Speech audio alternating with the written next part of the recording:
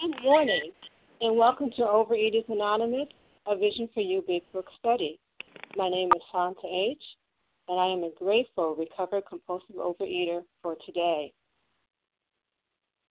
Today is November 23rd, 2015, and we will be reading from the Big Book on page 7, starting at the second paragraph that begins with, "It relieved me somewhat," and be reading through 2 paragraphs ending at "Undertaker and the Asylum."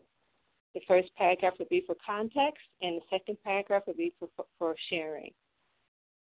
Our readers for today is for the 12 steps is Judy S. For the 12 traditions is Janice B. And our readers are Sylvia S. F., Karen S., and Bill L. And on Sunday, November 22nd, our special edition, we had a meeting about the attitude of gratitude. And the share ID number for that is 8217. 8217. Overeaters Anonymous is a fellowship of individuals who, through shared experience, strength, and hope,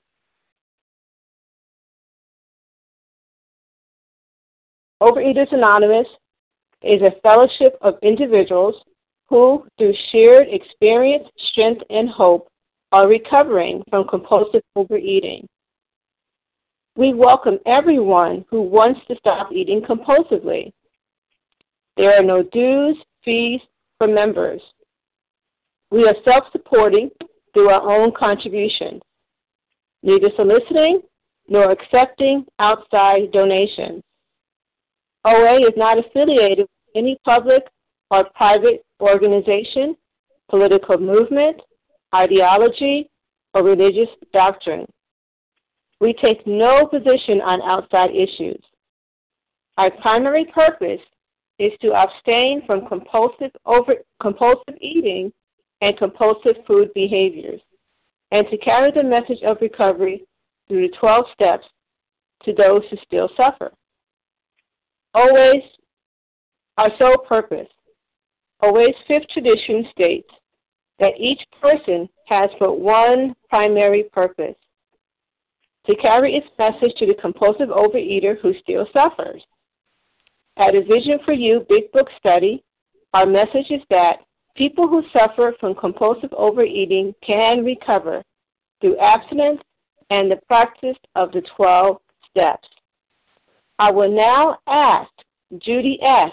to read the 12 steps. Thank you, Santa. This is Judy S. from New York. 1. We admitted we were powerless over alcohol, that our lives had become unmanageable. 2. Came to believe that a power greater than ourselves could restore us to sanity. 3.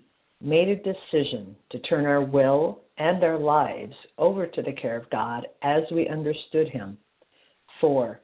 Made a searching and fearless moral inventory of ourselves. 5. Admitted to God, to ourselves, and to another human being the exact nature of our wrongs. 6. We're entirely ready to have God remove all these defects of character. 7. Humbly asked Him to remove our shortcomings. 8. Made a list of all persons we had harmed and became willing to make amends to them all. 9. Made direct amends to such people wherever possible, except when to do so would injure them or others. 10. Continued to take personal inventory, and when we were wrong, promptly admitted it. 11. Sought through prayer and meditation to improve our conscious contact with God as we understood Him, praying only for knowledge of His will for us and the power to carry that out. And 12. Having had a spiritual awakening as the result of these steps, we tried to carry this message to the compulsive overeater and to practice these principles in all our affairs. Thank you. And thank you, Judy S. I will now ask Christy M. to read the 12 traditions. Good morning, Christy. Good morning, Santa. It's Christy M., recovered compulsive overeater and anorexic. 12 traditions. Tradition 1. Our common welfare should come first. Personal recovery depends upon AA unity. Tradition 2. For our group purpose, there is but one ultimate authority, a loving God, as he may express himself in our group conscience. Our leaders are but trusted servants, they do not govern. Tradition 3. The only requirement for OA membership is a desire to stop compulsory eating. Tradition 4. Each group should be autonomous except in matters affecting the groups or OA as a whole. Tradition 5. Each group has but one primary purpose, to carry its message to the compulsive overeater who still suffers.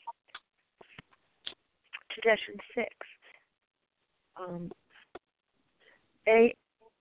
An OA group ought never endorse, finance, or lend the OA name to any related facility or outside enterprise, lest problems of money, property, and prestige divert us from our primary purpose. Tradition 7. Every OA group ought to be fully self-supporting, declining outside contributions. Tradition 8. Overeaters Anonymous should remain forever non-professional, but our service centers may employ special workers. Tradition 9. OA as such ought never be organized, but we may create service boards or committees directly responsible to those they serve. Tradition 10. Overeaters Anonymous has no opinion on outside issues, hence the OA name ought never be drawn into public controversy. Tradition 11. Our public relations policy is based on attraction rather than promotion. We need always maintain personal anonymity at the level of press, radio, and films. Tradition 12. Anonymity is the spiritual foundation of all our traditions, ever reminding us to place principles before personalities. I pass. And thank you, Chrissy M. How our meeting works. Our meeting focuses on the directions for recovery described in the Big Book of Alcoholics Anonymous. We read a paragraph or two from the literature, then stop and share on what was read. Anyone can share, but we ask that you keep your sharing to the topic and literature we are discussing, and that you keep your share to approximately 3 minutes. Singleness of purpose remind us to identify as compulsive overeaters only. Our abstinence requirement for moderators is 1 year, and for readers is 6 months. There is no abstinence requirement for sharing on topic.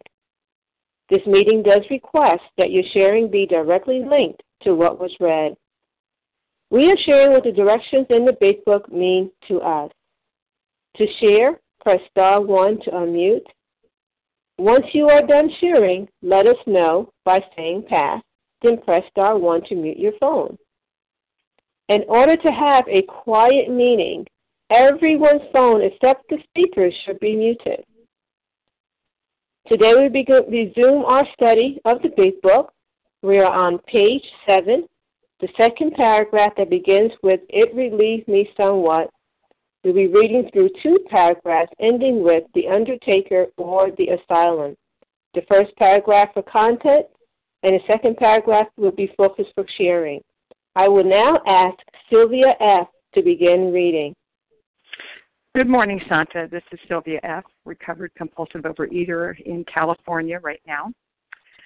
It relieved me somewhat to learn that in alcoholics, the will is amazingly weakened when it comes to combating liquor, though it often remains strong in other respects. My incredible behavior in the face of desperate desire to stop was explained. Understanding myself now, I fared forth in high hope. For 3 or 4 months, the goose hung high. I went to town regularly and even made a little money. Surely this was the answer, self-knowledge. But it was not, for the frightful day came when I drank once more. The curve of my declining moral and bodily health fell off like a ski jump. After a time, I returned to the hospital. This was the finish, the curtain, it seemed to me. My weary and despairing wife was informed that it would all end with heart failure and delirium tremens, or I would develop a wet brain, perhaps within a year. She would soon have to give me over to the undertaker or the asylum. So this is Sylvia Fox Sylvia F., recovered compulsive overeater in upstate. I'm sorry, it's early. I'm in California, and let me set my timer there. And to share in that second paragraph, Bill has been giving us his story so that I, as a compulsive overeater, as an addict, as an alcoholic, can identify in, is my path the same as his? And I can identify so well with this, even though the lengths of time and how it played out might be different. For me, I had figured out, before I understood it was a twofold illness and before I got into OA, I got this self-knowledge that sugar was a problem for me. And so it was on a Thanksgiving day. It was the first year that my oldest child, the first year that he was here. And I just realized I made a decision that this substance was going to kill me. And I gave it up. And I gave it up, and then I restricted all my food because I thought that food was the problem. And I went into that anorexic phase of our disease for almost 8 years. And I had total fear of food. So, it played out in 100 crazy ways, so that I was down to hardly eating any types of food, and it had to be fresh. It couldn't be this, it couldn't be that. So I restricted. And then what happened, it was that self-knowledge. It didn't matter that whatever the crazy thinking was, but it was not for the frightful day I came when I drank once more. And I don't even remember, I think that I was dating someone and I wanted to feel normal or something like that. It was a crazy reason, whatever it is. I could say that even though I had put down the sugar and a lot of substances, I was still absolutely crazy. My life was insanely crazy. I was playing out my craziness at work and in my home life and with my friends. And so then I got back into the food, and I got to go up about 85 pounds. And then when I came into OA, I could finally begin to understand the twofold illness. But that self-knowledge was never going to be enough. For me, once I gave up the anorexia phase, I couldn't restrict for more than 10 minutes. It was just beyond me. So I totally identify in the desperation, and that's what this paragraph is that finally that knowledge of the desperation, of the powerless, that no matter how much I know, I can't stay stopped. And that's exactly what happened with Bill. No matter how much he knew, he couldn't stay stopped. And this is the end of the dark before the storm, and I remember it. Thank God for it, because if I hadn't gotten that desperate, I wouldn't be where I am now, which is in recovery. And with that, I pass. And thank you, Sylvia F. And we'll be focusing our comments on the second paragraph. Now, who would like to comment for approximately 3 minutes? Hi, Malky. Tina S. from Florida. Melissa C. Tina S. Me C. Melissa C. Larry. Did I hear Nancy? Who did I hear after Larry? I got you, Vasa. I got Vasa, but somebody before Vasa. Who was that? Okay, this is who I have. I have Melky. I have Tessa S., Melissa C., Larry K., and Vasa O. Malky, good morning to you. Yes, good morning. Hi. This is such an important read for me because self-knowledge avails me nothing. Like I thought when I came into program, before program I was constantly looking for diets. There's always going to be something else. There's always going to be the all fruit or the no fruit or the all starch or the all grain. That was always that, the miracle thing that's going to make it happen. That happened for like a week or maximum 2 weeks. That was like, but when I came into program, I realized that it's a wonderful place, that this is exactly where I need to be. So I thought I have the knowledge. So if I have the knowledge, I'm fine. I could deal with it. Now I understand why I'm eating, the emotions and all the rest, but that avails me nothing. It's really the desperation. It's really the realizing what I do, how I punish myself with food and how I punish myself. My disease just grew worse till I realized I need to commit to this program. This is the place. It's not self-knowledge. It's really desperation, and real desperation when knowing I can fix this. I just can't fix this myself. And it's so good for me to hear this now, to reinforce it in my brain, because I have a family occasion, and I know that my disease is going to come up and say, oh, you know how to do this, you know how to do that, you know this, you know that. And it has nothing to do with what I know. It has nothing to do, anything with what I know. And I have to keep on saying that again and again. It really has to do with sticking to this complete program and letting go and letting God. So thank you so much for this reading. And thank you, Malky. What's the initial of your last name? B. Malky B. Malky B. Yeah. Thank you. Yeah, thank you. Thank you for your share. And Tess S., I believe I have that correct. You're up.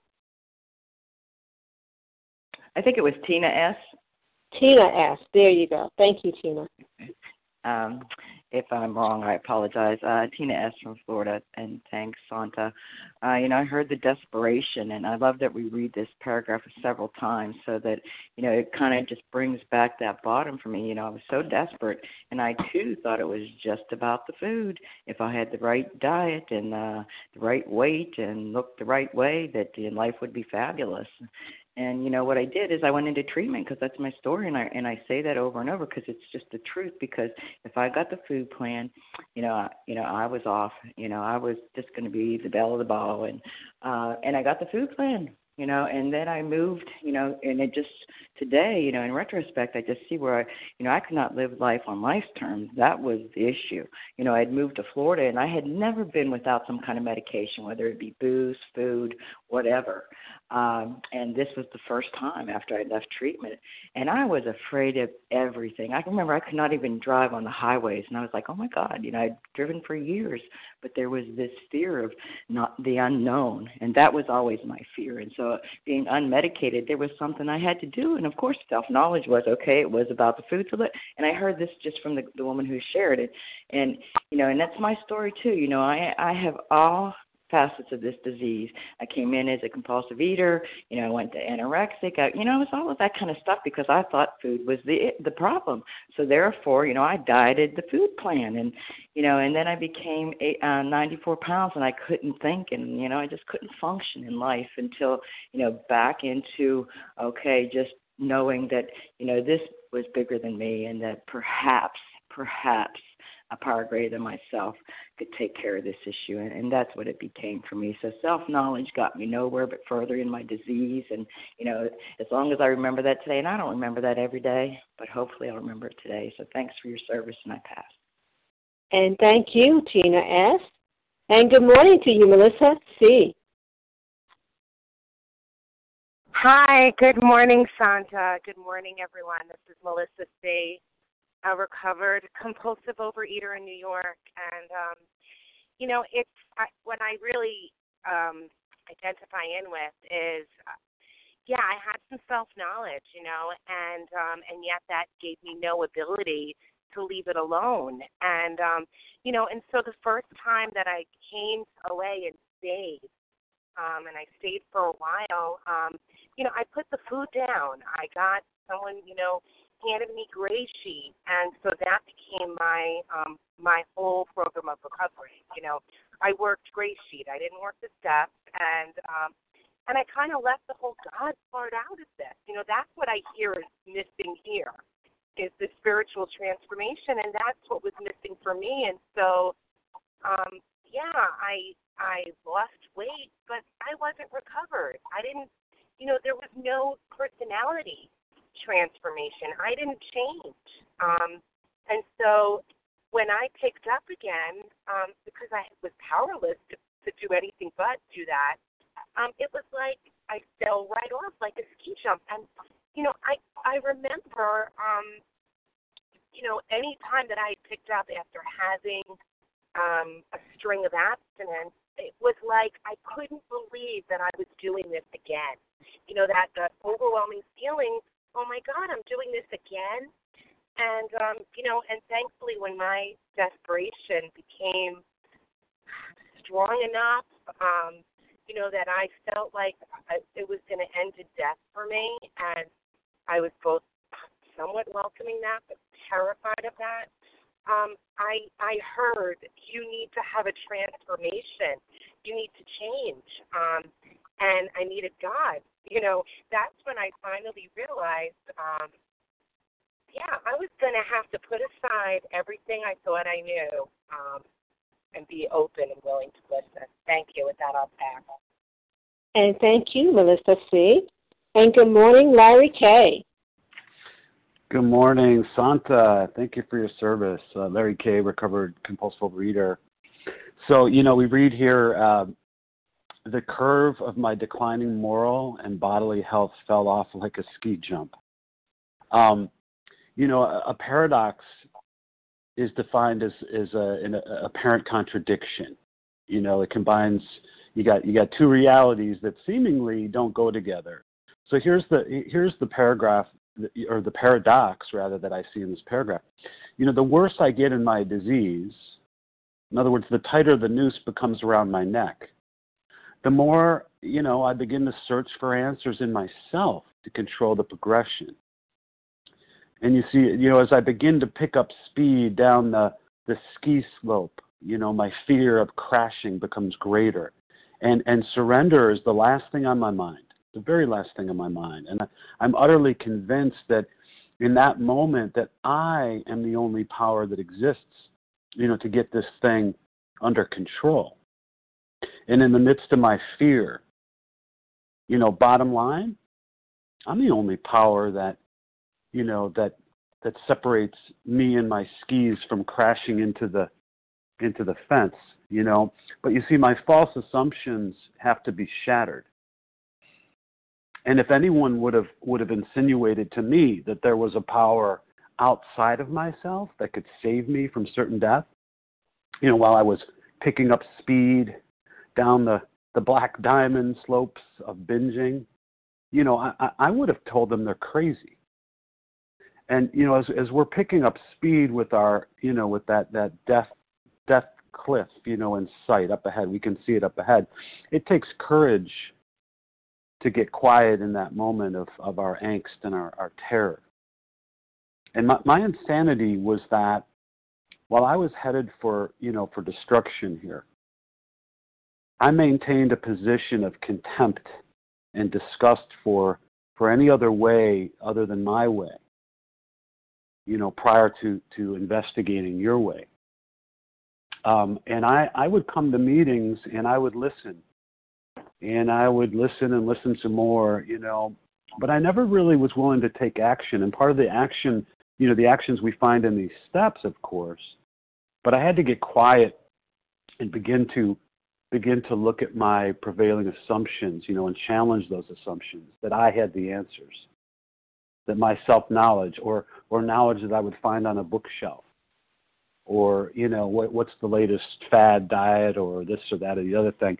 You know, I had to shatter those assumptions and confront the very thing in myself that, you know, everything that I was doing, how was it working for me? Not too terribly well. So thank God that, you know, we can slow down. We have these steps. We have this program, and that makes the difference. Thank God for Alcoholics Anonymous. With that, I'll pass. And thank you, Larry K. And good morning, Vasa O. Yes, good morning, everyone. I'm Vasa.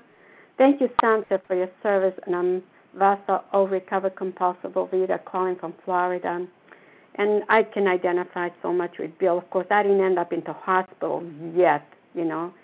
But I had a lot of knowledge about dieting, measuring, counting calories. I mean, I could have been a nutritionist. I mean, that was my life. I was also always trying to figure out how to keep the food down, you know. And I could not do it anymore. I was powerless over it. I did not have the knowledge. I didn't have the understanding that sugar was a drug, or I had the allergy of the body with the obsession of the mind. That was like a shock for me when I heard the doctor's opinion. I mean, I knew everybody was dieting. I know a lot of women that were dieting. To me, it was like another diet. I'm doing what everybody else is doing. And I thought at the beginning I came just to lose the weight, and I was just going to leave. I thought it was all about food, about the food. And I didn't know the physics. I didn't know the mental or the spiritual part of my disease. So again, I'm so grateful to Alcoholics Anonymous for reading this big book and for giving me the solution and the directions how to do it finally. And I needed to surrender to find a power greater than myself and surrender to the program. And I did whatever I was told to do because I was so desperate. I didn't want to die. Thank you for letting me share, and I pass. And thank you, Vasa. Oh, and thank you to everyone for being respectful of the time and staying within the 3 minutes. We're on page 7 and commenting on that third paragraph. I'll take a few more names before moving on to the next. Who else would like to comment? Rachel W. Penny C. Rachel W. Betty W. Sally? Did I hear Sally A? Yes. Mary K. And who else? Betty W. Sharon H. I heard someone before Mary K. After Mary K. Who was that? Sharon H. Penny. Sharon H. Penny Deborah F. Penny Deborah C. F. Yes, Penny C. And Devora. Okay, we'll stop right there. Monica. Thank you. I have Rachel W., Sally A., Mary K., Sharon H., Penny C., Devora F., and Monica C. Rachel F., good morning. I'm sorry, Rachel W., good morning to you. Good morning, Santa. Thank you so much for your service. It's great to hear you here on the line. Good morning, everyone. This is Rachel W., recovered compulsive overeater, calling from New York. And this section of the book is exactly why I stay in this program, and this is why I'm here, because I need to remember what it was like. And that first sentence, when it describes the frightful day came when I drank once more, I still remember where I was standing in January of 2013, when after a 7-year abstinence and after my sponsor left the program, after my entire OA network fell apart, and after a year of, white-knuckling my abstinence and just kind of like trying to hang on, I gave it away. I remember when I picked up, and I remember the fear, in the beginning there really wasn't any fear, actually. I was kind of confident that I could keep it down. And I was okay for 3 months, and I was okay for 3 weeks. And then ultimately, a short while later, I wasn't even okay for 3 hours. I was lucky if I was okay for 3 minutes. I mean, I couldn't even put it together like an hour. It was by the end, it was really, this disease had gripped me so tightly, and it was terrifying. It's terrifying because for me the only answer is this program, and being in the relapse made me feel like I didn't have a place here, which is really contradicting the whole purpose of this program. If you're binging, I knew that if I was binging, I had to stay in this program, and that's my message to anyone out there that's struggling, is don't leave, because the miracle will happen. And today, thank God, you mentioned the frightful day. I remember there was so much fear with that binge, physically, and who was I becoming, and what was going to happen. And today I live so differently, thank God. I came back into my abstinence, and I lost the weight, and I'm living more than that, much more than that. I'm transformed into a life where I'm really not afraid. I know what my feelings are. I can actually feel feelings and know how to process them and lead them into the steps and into my network and more importantly into God, and not be afraid, not live a life of fear, but understand fear as something valuable. It's come in handy a few times, more than a few times, but just to say that I'm so grateful to have a process today where I do not have to live in fear. So thanks for letting me share. And thank you, Rachel W. And good morning to you, Sally A. Good morning to you. Good morning, A Vision for You. It's Sally A. in South Jersey, recovered compulsive overeater. And by the time we get to this point in the story, Bill's story, it's a little uncomfortable for me because you can really hear it's like the end of the road for him. It's actually like it's stressful to read these paragraphs. It's stressful all the way through page 8 when he talks about the quicksand all around him. I find it very uncomfortable to look at this unlovely setting, this unlovely situation. He uses these words, but it was not for the frightful day when I drank once more. And when he uses that word, the frightful day, first of all, I want you to know whenever I go through the big book, I do this thing where I decide I'm going to focus in on certain things. And once when I went through, I made a list as I went through the entire thing, the entire book. I started making a list of all the words that were used that describe what it's like to be at the depths of doom. And here's what my list looks like. I'm not going to give you page numbers, but afflicted, alcoholic torture, we were doomed, predicament, peril, my disease, tragic, grave, fatal. It goes on. But frightful, a frightful day, a very scary day when he drank once more.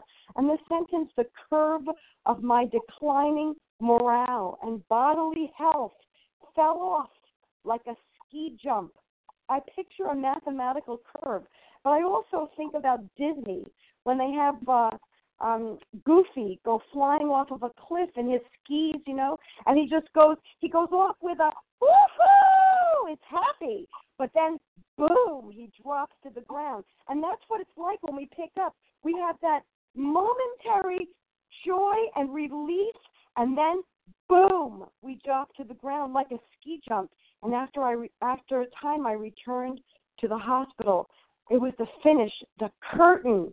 This is something they used to say in these movies, in these old movies, when the mobster came to the door with his gun ablaze. It's final curtain. Thanks for letting me share with that. I pass. And thank you, Sally A. And good morning, Mary Kay. Good morning. This is Mary Kay, recovering and recovered, a compulsive overeater, one day at a time. Thank you, God. So many things in this paragraph that I can relate to. I'm going to just take us through chunk by chunk here very quickly. It was not referring back to self-knowledge. And then my declining moral and bodily health. I heard from another fellow along the line. I learned the words describing something that I related to with declining physical health as a chronic condition associated with all the extra weight I carried. And that was me. I hurt everywhere. My joints ached. My hips ached. I was slow. I was a shortness of breath and things like that. But it was never so much that I really, really was desperate enough to change. But morally, I continued to do these things that of all the wonderful person I was, and all the righteous, moral person and good, kind person I was. My gosh, I was going through drive-thrus, and my car was like a garbage bin, and then I'd gather it up and I'd hide it in the garbage can. I mean, who does that unless you're insane? And it's that mask that we put on, and then the word "this was the finish." But before that, I fell off like a ski jump. Basic physiology here that I've always known, especially as I put on more and more and more weight, and the disease got more and more progressive. The bigger you are, the faster and harder you fall. I stopped skiing when I had a scary, scary fall down a head wall. And I stopped skiing when I was 220 pounds. And then my body, and I dared think, my head was so crazy, I dared think that I might go skiing again someday. And then I know, oh my gosh, I can't go down a water slide anymore. I stopped doing that in my 30s with my kids because I'm so big. I go down so fast. Because it's basic science. The faster you are, the harder you fall, and then it would all end the heart failure, and this was the end. And you take me to the Undertaker. I saw my death. I saw wheelchairs. I saw walkers. I saw an early death, and I don't want to die. I was desperate. And thank you, God. He brought me to these rooms. I've always had a spiritual walk, but it was not a healthy spiritual walk. There are reminder. And thank you very much. With that, I pass. And thank you, Mary Kay. Good morning, Sharon H.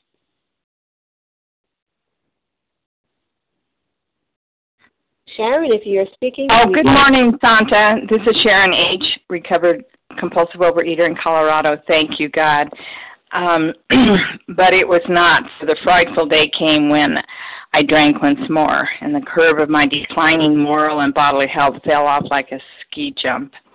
This was the finish, it seemed to me. And his poor wife was given two alternatives by the doctor. He'd either have to be committed to an asylum or he would die from heart failure. And I am just so grateful for the Vision for You program, because I was one who struggled for years, many, many, many years in this program, unwilling to see the truth. And I still don't understand it today, but I don't have to understand it. So these pages, I must rehear them over and over again, because I don't ever want to go back to believing the lies that I told myself for so many years. And I have a little notation here. By self-knowledge, it's as useless as my own false belief in my self-willed power to conquer this disease. I am totally powerless over it, and only by God's grace and working these 12 steps under His guidance and His direction have I been given that freedom that I never thought would be possible when it came to this food addiction. So I just want to encourage everyone out on the line that it will work, and I never believed that I could stay stopped. I could get abstinent. My dilemma was I couldn't stay stopped because I was still believing lies. And today, by God's grace, I see the truth for what it is. And with that, I pass. Thank you. And thank you, Sharon H. Good morning, Penny C. Good morning, Santa, and good morning, everybody. I'm aligned this morning. My name is Penny C., recovered compulsive overeater from the Boston area. This frightful day came when I drank once more. The frightful day for me was repeated over and over and over again. Every time I thought I had the answer, whatever it was. Sometimes starvation, sometimes, limiting certain food, sometimes whatever. And it just kept happening over and over and over again. And what I'm realizing as the progression in Bill goes down and down, and it becomes difficult to hear even, but it's necessary that I realize many times over and over again as we read this this chapter, that, it's a frightful disease. It's a fatal disease. And what I keep saying to myself is, Bill hasn't found his higher power yet. And there's nothing that's going to help him until he finds his higher power. All these paragraphs telling us what he did to try to stop drinking.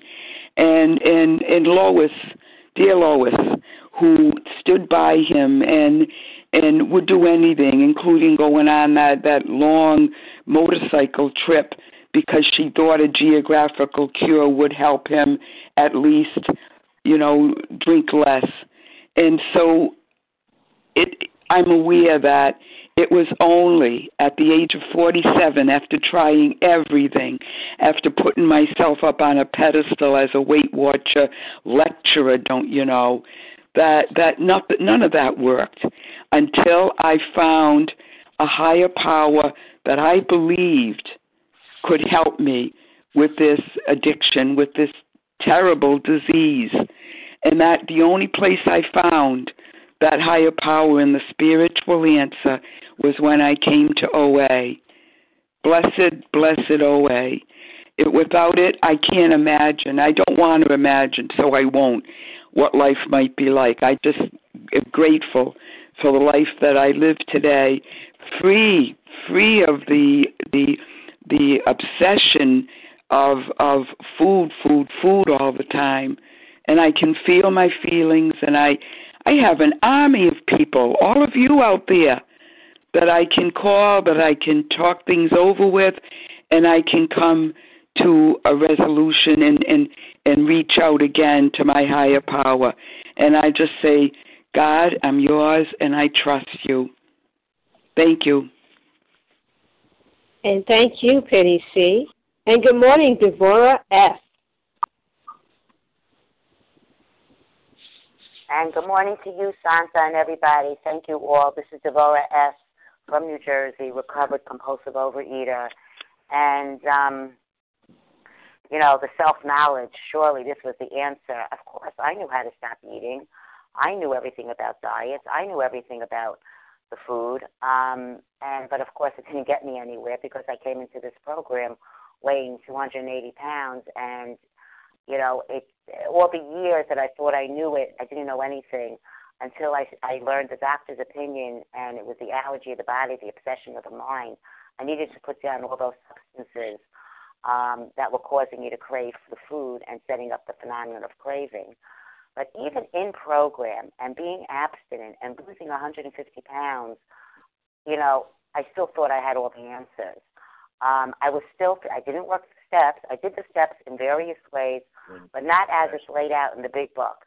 And I was still feeling I knew the answers, just make those phone calls, get to those meetings, stay abstinent, don't eat no matter what, don't eat. That's the self-knowledge that I had. But my head was telling me otherwise. I was restless, irritable, and discontented. I was barking at everybody. I was not, I think, they all say, I'm going to be free. Yeah, I was free. I wasn't eating. I was not binging, and I was free from my obsession of the food. But the way I did not have a psychic change, and I was not living the 12 steps. I was not living in 10, 11, and 12. I was constantly pointing and blaming and thinking if only they would do this, then I would be happy. So I needed to go through the steps and put the focus on myself. And, so grateful for this program and for the sponsor who took me through the steps and for the fellowship that I have today and for the people there who, for everyone here who tell my story. It's so easy for me to forget. I have a disease that tells me I don't have a disease, but I need to be reminded each day coming on this phone line and hearing Bill's story and hearing everybody share. It just remembers who I am. It just focuses me one more time each day. I get amnesia overnight. I need to hear it over and over and over again.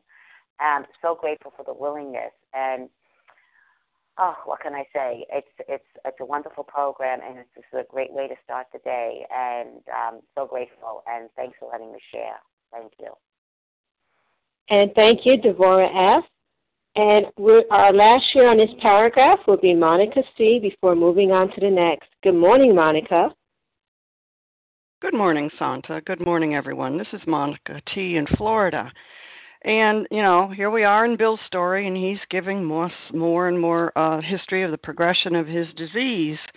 And after a time, I returned to the hospital, so I just wanted to give a little history here behind this paragraph.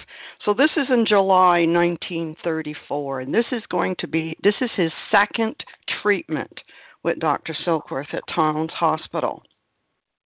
And then he goes on to say, my weary and despairing wife was informed that it would all end with heart failure during delirium tremens or I would develop a wet brain. So the story goes that Lois asked Dr. Silkworth, what do you think here? And Dr. Silkworth says, I think this is going to kill him. He's going to die here. I don't know that he's going to be able to recover. And Bill hears this, and that sets us up for the next paragraph. I looked up delirium tremens, anxiety, confusion, delusions, hallucinations, distorted speech. And as a nurse, I one time had a patient who was suffering delirium tremens. Very scary. He was having hallucinations. He was seeing bugs on the walls and on the beds and everywhere. Can you imagine how scary that must be? It was scary for me, taking care of him. Or a wet brain. What is a wet brain? It's permanent brain damage. And it's to the point where you can't take care of yourself anymore. These, we don't, we face things too. Heart disease and all kinds of things. Anyway, with that, I shall pass. Thank you. And thank you, Monica T. And I will now ask Karen S. to begin the next paragraph. Good morning, Karen.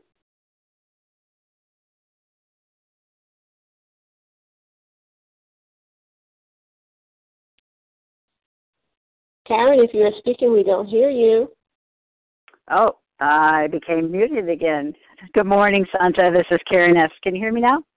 I sure can. Oh, nice to be here on Monday morning with you again.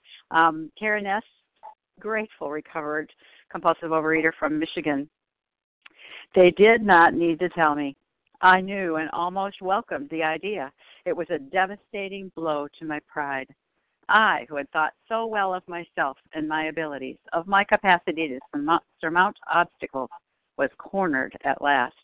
Now I was to plunge into the dark, joining that endless procession of sots who had gone on before. I thought of my poor wife. There had been much happiness after all. What would I not give to make amends? But that was over now. Well, here we are heading toward Bill's final surrender. And it just causes me to think, as we all do, I guess, about my eating history and how my pride just took. It was like my pride was on that ski jump, up and down, up as I went to one diet organization and lost my weight and felt top of the world, and then plummeting down that ski jump as I gained the weight back again, started eating again almost immediately.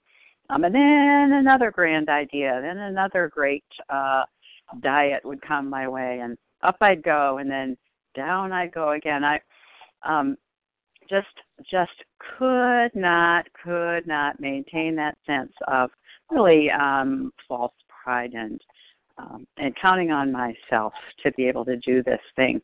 And I remember that day, I think I had about 89 days of abstinence, and I thought, I have got the deal made, Not, of course, what I was doing was eating my own food plan. I had made this food plan. I knew what I should be eating and what I shouldn't be eating.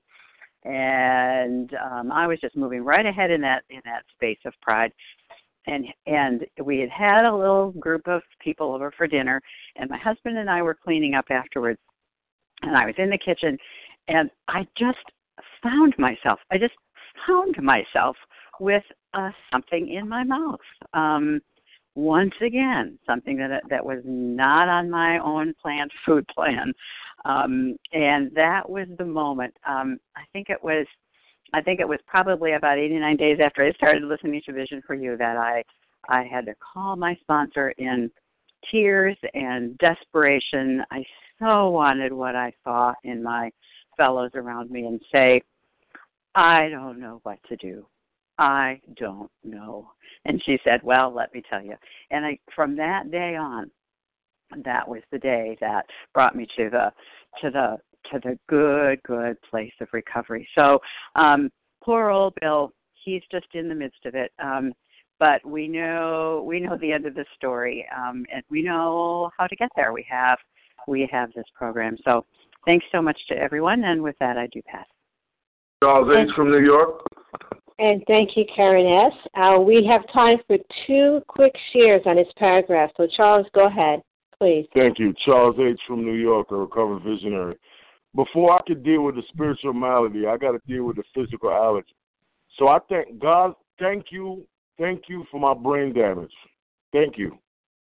Because dealing with because you know what? Guess what?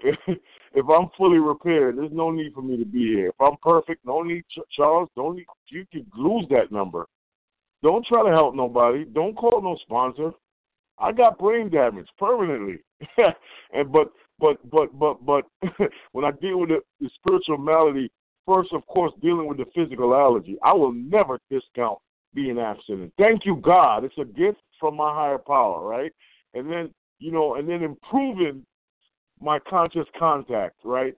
That access we talk about in that second step. That power, lack of power is my dilemma. And I can identify with Bill W., his last debauch, right?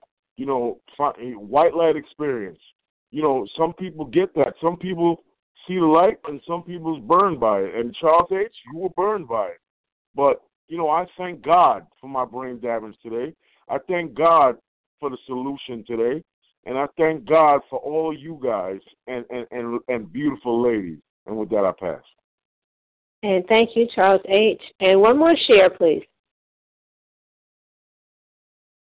We will have to take that 3 minutes. It's Leah. Go right ahead, Leah. Thank you so much. I, who had thought so well of myself and my abilities and my capacity to surmount obstacles. I mean, Bill's alcoholism, his disease, is doing its job of bleeding him of any sense of, self-will or power over this thing. And, the disease is doing its job. And, it beats us into a state of reasonableness. The text tells us that.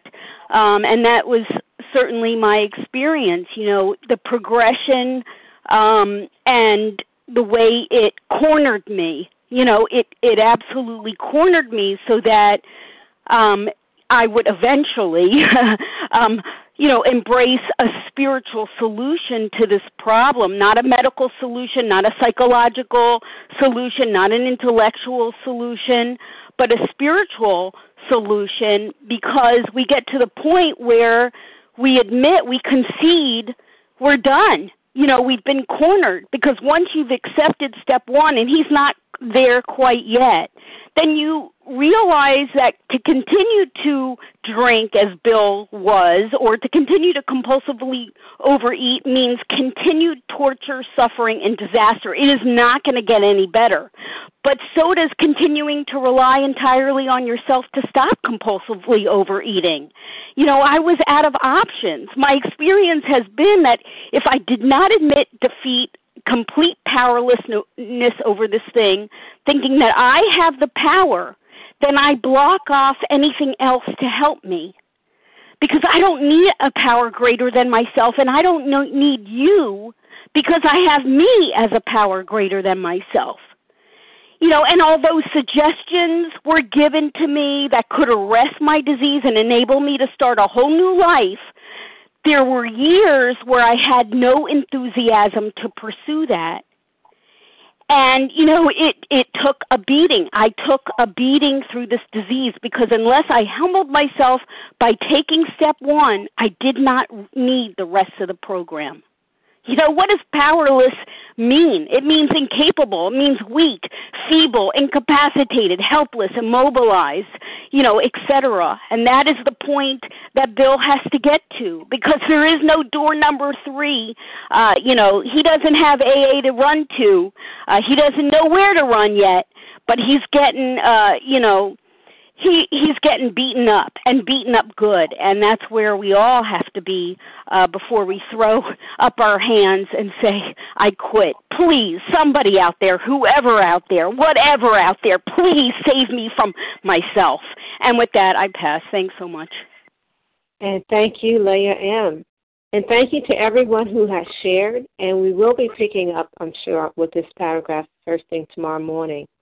Please join us for our second unrecorded hour of studying immediately following closing. We will now close with the reading from the Big Book on page 164, followed by the Serenity Prayer. I will now ask Du L. to read A Vision for You. Our book is meant to be suggestive only. Good morning, Du.